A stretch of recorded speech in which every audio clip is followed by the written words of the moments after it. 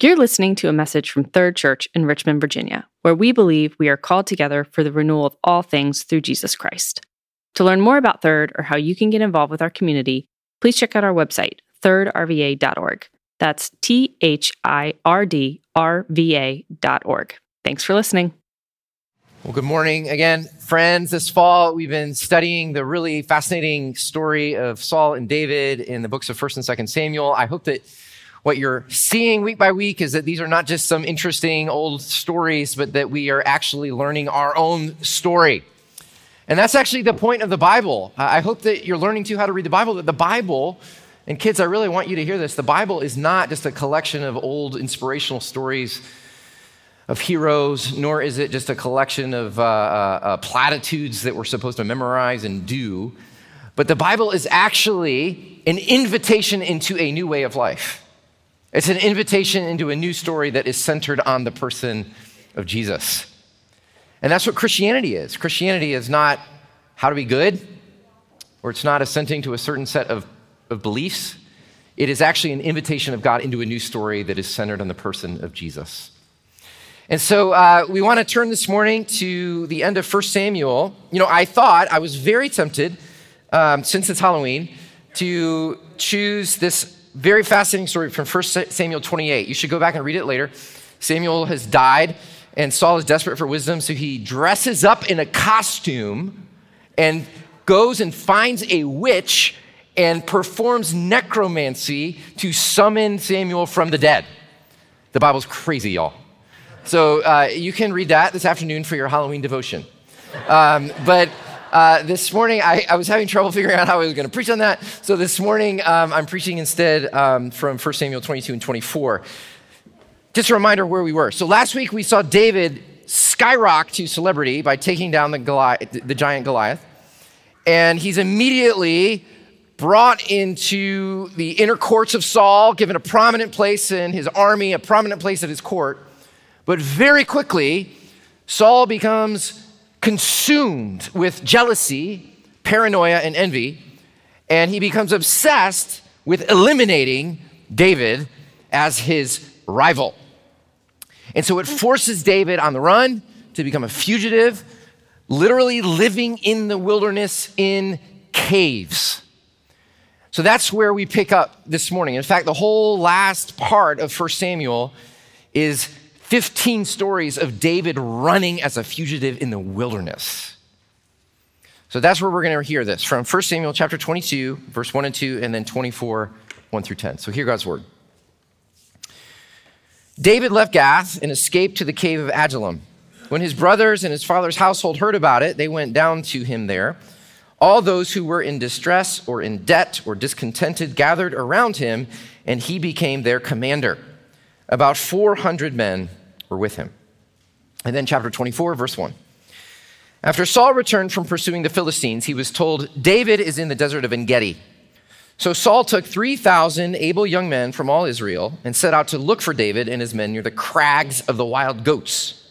He came to the sheep pens along the way. A cave was there, and Saul went in to relieve himself. David and his men were far back in the cave. The men said, hey, this is the day the Lord spoke of when he said to you, I will give your enemy into your hands for you to deal with as you wish. So David crept up unnoticed and cut off a corner of Saul's robe. But afterwards, David was conscience-stricken for having cut off a corner of Saul's robe. And he said to his men, the Lord forbid that I should do such a thing to my master, the Lord's anointed, or lay my hand on him, for he is the anointed of the Lord. With these words, David sharply rebuked his men and did not allow them to attack Saul. And so Saul finished, left the cave, and went on his way. Then David went out of the cave and called out to Saul, my Lord, the king. When Saul looked behind him, and there he saw David up on the cliff, and David bowed down and prostrated himself with his face to the ground, and he said to Saul, why do you listen when men say to you, David is bent on harming you? This day you've seen with your own eyes how the Lord delivered you into my hands in that cave. Some urged me to kill you, but I spared you. I said, I will not lay my hand on my Lord because he is the Lord's anointed. People of God, this is the word of the Lord. far, far up in the north of Canada, in the Yukon region, there is a man named Bill Donaldson. And if you ran into Bill on the street, you would think he's a pretty ordinary guy. He's a woodworker. He has 492 Facebook friends. He likes to watch Netflix. But one big difference between Bill and everybody else is that he lives in a cave. A cave. For the last 24 years, he's lived in a small cave above the Yukon River across from a tiny little gold rush town named Dawson City. I actually have a picture of him in his cave. See? His cave is fully equipped with 2 LED lights, a wood stove, cooking facilities, and a bed. He lives there with his 2 dogs. He is known as Caveman Bill. You can Google him, Caveman Bill. And over the years, he's become a minor celebrity, a somewhat extreme example of living off the grid, living lightly in a very different kind of way. Now, for most of us here this morning, this strikes us as utterly bizarre and unappealing. Why would anyone want to live in a cave? Well, I have some bad news for you this morning, my dear friends. If we take our text this morning seriously, we learn that everyone here at some point has to live in a cave. Not a literal cave, although for some of you, you never know. But what the cave represents, a season, a time of darkness, confusion, suffering, dislocation, and isolation. The cave is that experience. At some point, everyone has to live in that. Look, David is going to be the king, but before he is the king, there is the cave. And that's the lesson of this text. That's the lesson for us. No one gets the glory without the cave. No one becomes the person that you actually really want to be and that God wants you to be. No one becomes that without first living in the cave. So let's look at our text this morning. We're going to look at just a few things. First, the experience of the cave. And then second, the temptation of the cave. And then third, hope for us in the cave. So first, the experience of the cave. Let's just review together what's happened to David. It's pretty crazy. So David was just this teenage kid, anonymously shepherding sheep in a random pasture. And this old crazy dude named Samuel shows up, yanks him out of the field, pours oil on his head, and tells him he's going to be the next king of Israel. Well, next thing he knows, he's in the spotlight, the only one courageous enough to face down this giant named Goliath. And what do you know? He kills him, and immediately he's catapulted to becoming the celebrity of Israel. And everybody's singing songs about him. They think he's amazing. And he's given this high place in Saul's army. He's given an important place in Saul's court. He's given a seat at the king's table. And you might be thinking, man, everything's looking good for this guy. But all of a sudden, almost in a moment's notice, everything is turned upside down. He is now living as a homeless fugitive in the wilderness. He's running for his life. He's scavenging for food. He's cut off from his family. His whole life is turned upside down. Literally, he is living in caves. Now, what's cool about the Bible is that even though stories like this lack emotional detail, just because they're ancient stories and they often omitted some of that stuff out, we can read these stories in parallel with the book of Psalms, because David wrote a lot of the Psalms. And so we can actually know what David was thinking and feeling during this time. There's 4 Psalms. You can write this down if you'd like to and read them later. 34, 56, 57, and 142, that if you look at the Psalm and look at the little description underneath the number, it says, a miktam of David when he was in a cave. And so Psalm 57, for example, David says, my soul is in the midst of lions. I lie down amid ravenous beasts, the children of men whose teeth are spears and arrows, whose tongues are sharp swords. Psalm 142, which is one of my favorite Psalms. I cry out to the Lord with my voice. I plead for mercy to the Lord. I pour out my complaint before him. I tell my trouble to him. And then listen to this. This is just raw. There's none who takes notice of me. No refuge remains for me. No one cares for my soul. See, this is a guy who feels bereft, who feels attacked and abandoned and alone. He feels like he's in the dark, and he doesn't know where God is. God made him a promise. You're going to be the next king of Israel. And here instead, he's living as a scavenger fugitive in a cave instead. Sure doesn't sound like God is keeping his promises. And that's the experience of the cave. The experience of the cave is, of course, for David, a literal cave, but it's also what it represents. It's abandonment, right? It's a season of deep and terrible sometimes spiritual dryness where you actually don't know where God is. And you feel like God maybe has even abandoned you. Have you ever been there? Have you ever been in the cave? I have. I know some of you have. And I know that there are some of you who are in the cave right now. It's when you feel confused, disoriented, you're really struggling with doubt. It feels like a lot of things that were really important to you have been taken from you. Some of your deepest prayers have not been answered. You are really struggling to sense the presence of God. Even God's help feels non-existent. Unfortunately, we don't know what to do with the cave very well as Americans, and especially as American Christians, because it doesn't fit. It doesn't fit with our theology of happiness and blessing. I'm too blessed to be stressed, you know? The cave doesn't fit with that at all. And so if someone's going through an experience of darkness or doubt, then it actually makes church people feel uncomfortable because we just assume that something is wrong with that person if they're going through doubt and struggle. And so, you might have had this happen to you. You're going through a time of real deep spiritual dryness or doubt or struggle, and a well-meaning Christian friend comes up to you and says, have you tried reading your Bible? Have you tried praying more or getting up earlier? Or adjusting some of your habits? Right? We just assume that if something is wrong with someone, if they're going through a time of spiritual doubt, then something's wrong with them. And it can be fixed. But see, the ancient wisdom tradition knows better, because the cave has been a dominant archetype in the ancient history of storytelling and literature. So, and it always signifies the necessary time of trial and testing that a person has to go through to achieve maturity. So Odysseus has to go into a cave to face the Cyclops, and he comes out a different man. Giovanni de Pietro de Bernardone loses everything, has a health crisis, goes into a cave, wrestles with God, comes out St. Francis of Assisi.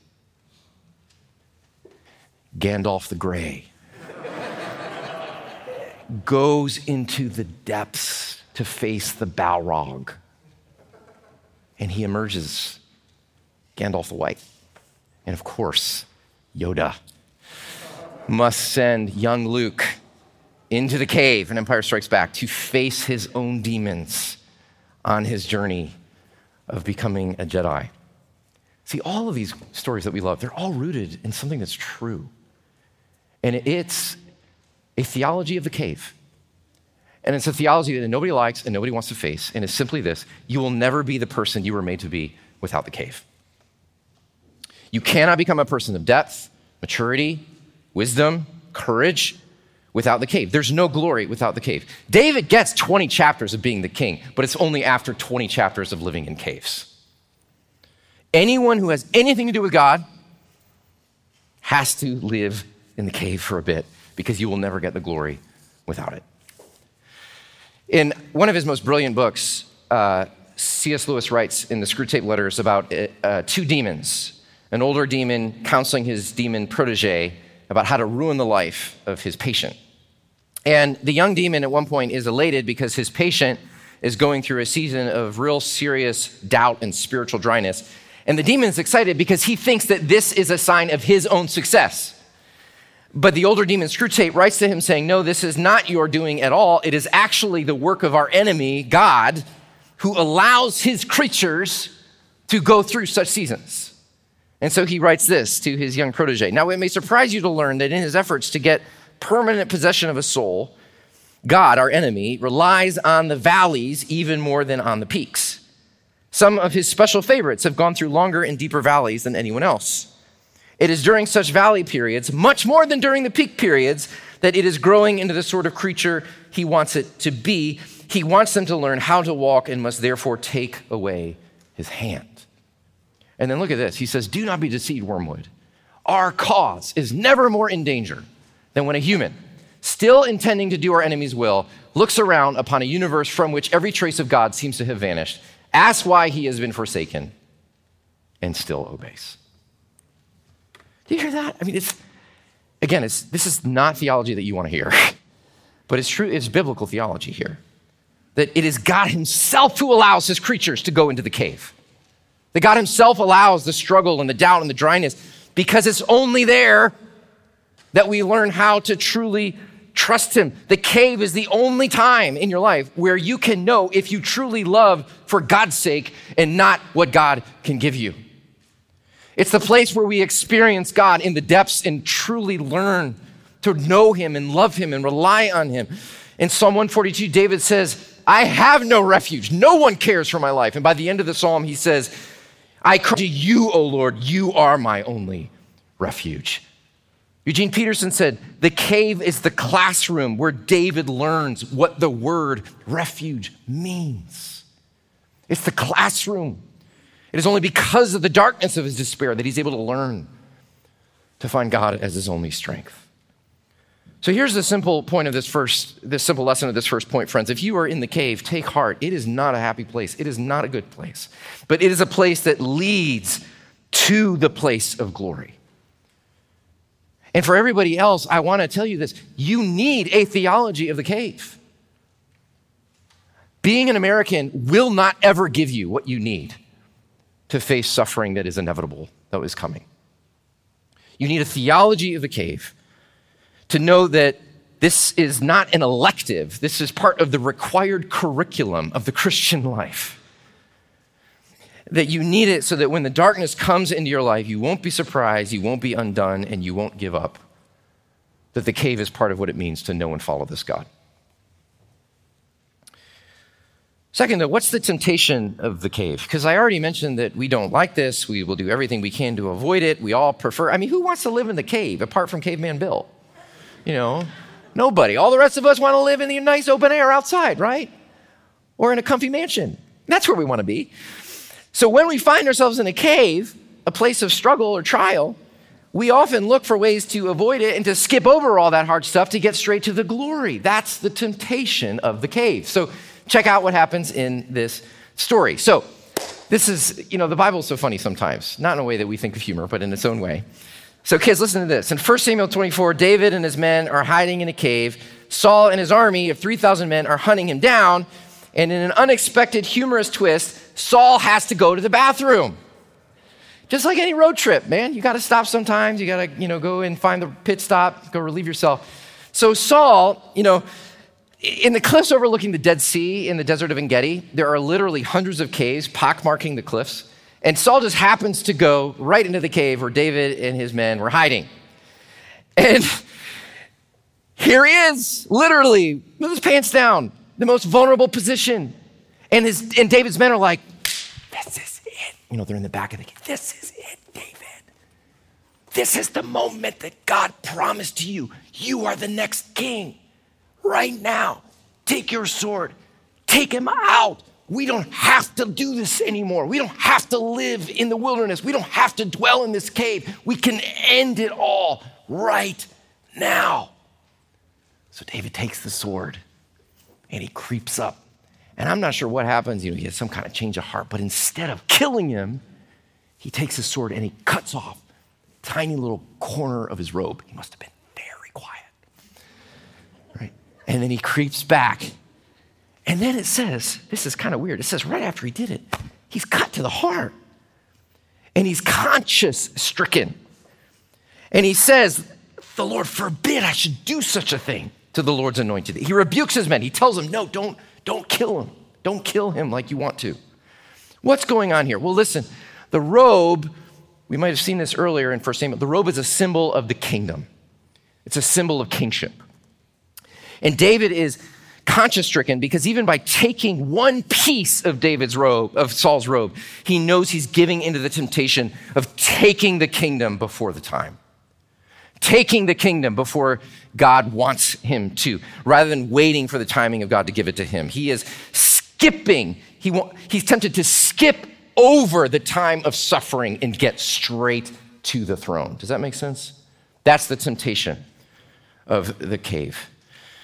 You know how with like DVRs, like if you can't watch the ball game right when it starts, you can start recording it.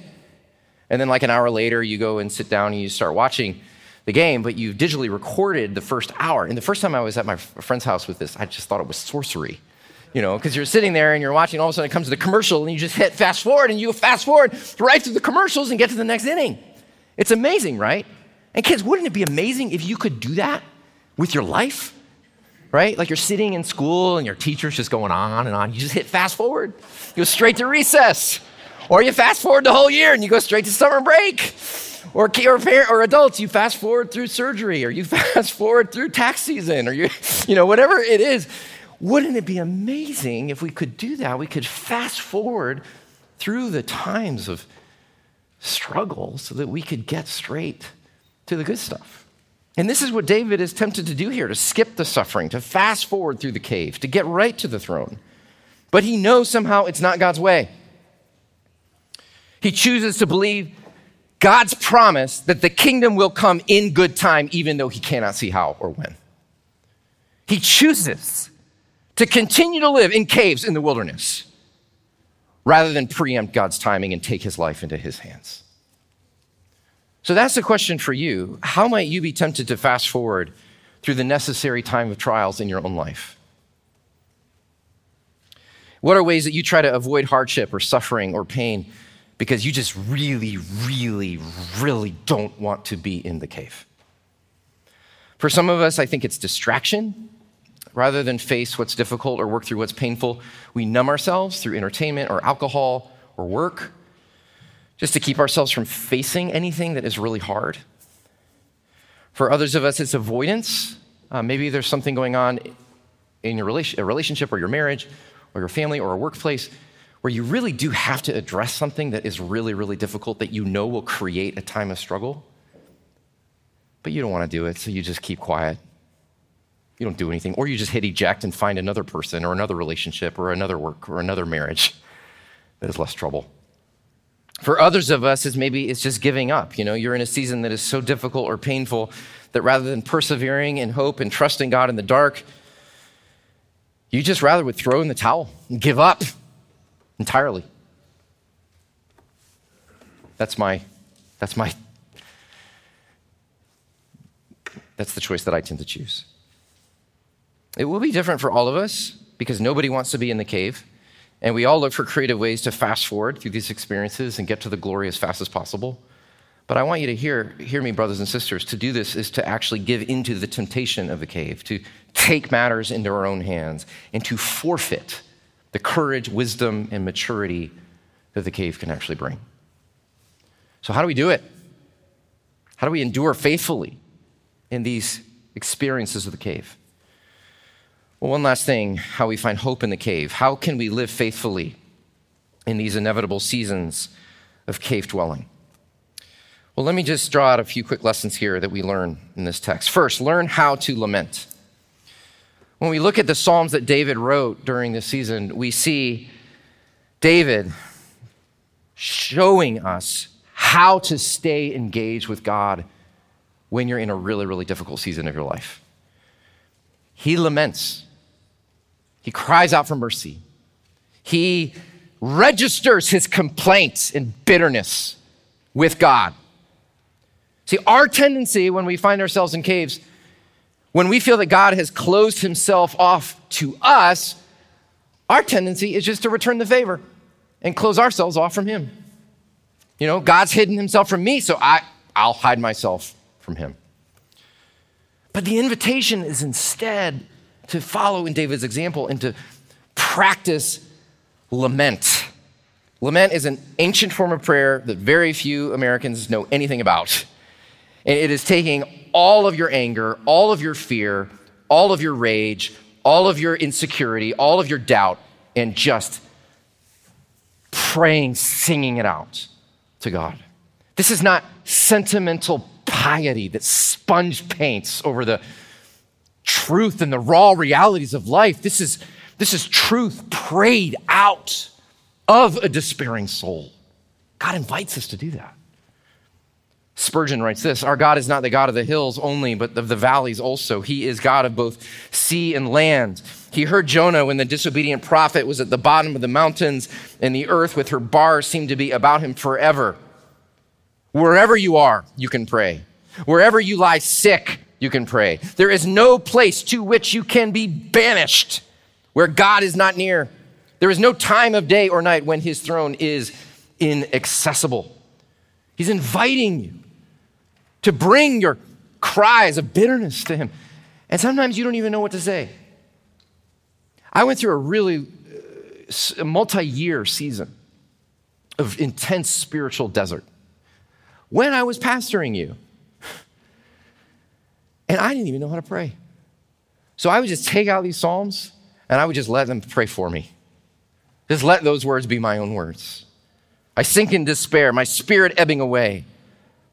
See the traps hidden in my path. There's not a soul who cares. I'm up against the wall. There's no exit. It's just me, all alone. I cry out, "You're my last chance, God, my only hope for life." Let these Psalms teach you how to lament. Another thing that we need in the cave is community. One of the things I love about this story is that David is not alone in the cave. He's got these 400 people with him. And who are these people? Well, look at chapter 22, verse 2.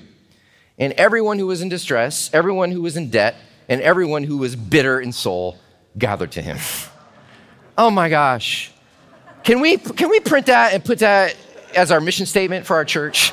You know, let's all bittered in soul gathered around the king to whom David points. Y'all, when you're in distress, when you're in a cave, a lot of times you don't want to be with people. You want to be isolated. You want to be by yourself. You want to nurse your own pain, right? And that's okay for a little bit. But at some point, you've got to see the other people that are there with you in the cave. You've got to open up. You've got to see that God gives you community as a way to survive and endure the cave. So if you're in the cave right now, I just want to plead with you, don't cut yourself off. See that there are others who are bitter in soul, who would love to be with you in the cave and be open to the gifts they might have for you. And at the same time, if you're not in the cave right now, but you know someone in this room who is, how might you reach out to them in love? How could you remind them that they are not alone? And listen, don't do that thing where you just tell them how to get better. Don't try to fix them. Don't try to get them out of the cave. Go into the cave and just sit with them. I just read the amazing new biography by Wayne Collier of Eugene Peterson, the great pastor. And a woman told the story when she was going through a long season of spiritual doubt and dryness, and she went in to see her pastor, Eugene, and she told him of her sorrows. And instead of explaining to her how she can recover from it, he sat there with her in silence for an hour. This is what we do for cave dwellers. And this is how the church can change from becoming a weekly event of inspirational music and speech, or just a religious version of the country club down the street. This is how we can actually become a real vulnerable community of people who are holding on to God, who are holding on to each other. We're cave dwellers. One last thing. See that Jesus is with you in the cave. Where is God when you're in the cave? When I've been there, I frankly sometimes don't even know where God is. I feel like maybe he's up there somewhere, maybe listening somewhere. Sometimes you feel like, oh, maybe God throws in a flashlight, throws in some food. Maybe he's throwing down a rope so that you can crawl right out yourself. Where is God when you're in the cave? The gospel that we dare to proclaim as Christians dares to say that God is in the cave, that he is Emmanuel, God with us, that he is God who has moved into our wilderness to enter down into our cave with us, that he is not just high and holy, he is meek and lowly, and he has entered into our wilderness in the person of Jesus, the one to whom David points. Jesus too was driven into the wilderness. Do you remember? You remember Matthew 4, after his baptism, and he was driven by the Spirit into the wilderness, and there he met the tempter, the snake, the Satan, who gave him the remote, told him he could fast forward right now. Just bow down to me, prostrate yourself, jump off this mountain. Just do it, man. You can skip over all the suffering and get straight to the throne right now. No, he said. And then in the garden, he's facing the most horrific cave imaginable. He's like any human being, wants nothing to do with it. He cries out to his Father, if there's any way to take this cup from me, do it now, please. But he surrenders. And he's nailed to the cross, and Mark says that in the moment of his crucifixion, the sun is blotted out. The whole world becomes a cave as the Son of God cries out in lament, my God, why hast thou forsaken me? And he cries out, and he dies, and he's buried, and he's put in a cave. So next time you wonder, where is God? He's in the cave. Elie Wiesel wrote his great memoir of the Holocaust, Night. And as he and his comrades watched a child hang from a noose, someone in the crowd cried out, where is God? And Elie Wiesel says that he heard from his own heart a voice say, he's there in the noose. No other religion says this. No other message, no other philosophy, no other way of life dares to say that God is in the noose, God is in the cave. And so if God is with you in this cave, in the cave of horrific God abandonment and death, if God is with you in this cave, how much more will he be with you in the little caves that you go through right now? The cave is the place not just where you learn to love God, but where you learn that you are loved. Where you know the love of God, you know that nothing can separate you from the love of God. Where you know that he brings you through, and the other side of the cave is resurrection. As Paul says, I consider that the suffering of this present time are not worth comparing with the glory that is to be revealed. The light and momentary affliction is preparing for us an eternal weight of glory that far surpasses them all. So friends, the way up is the way down. The way to the resurrection is the way of the cross, and the way to glory is the way of the cave. That's the way it was for David. That's the way it is for Jesus. And for anyone who dares to follow him, that's the way for you too. So do you have a theology of the cave? Without it, I promise you, you're not going to make it. You will run, you will lash out, you will rage, you will do everything you can to avoid what is true. But what a gift that in this word and in this gospel, we get such wisdom for cave dwellers like us. And not just wisdom, but a Savior who dwells there with us. And everyone who is in distress, and everyone who was in debt, and everyone who was bitter in soul gathered to him, and he became their king. Thanks be to God. Let's pray. We thank you, Jesus, that you are the cave dweller, that though you are high and mighty, the Prince of Heaven, immune from all pain and suffering, you entered into the cave with us, the cave that none of us will ever have to endure, literal God, abandonment, death, hell, and judgment. We thank you that through your resurrection, we have hope, and we know now that you are in the cave with us. I do pray, especially for anybody here this morning who is really just about to give up hope and they don't know what to do and they're utterly confused and they feel bereft and they feel alone and cut off from you. Help us to find them. Help us to find them so that we can sit with them. And would you find them, God? And would you speak hope to them? We pray in Jesus' name. Amen.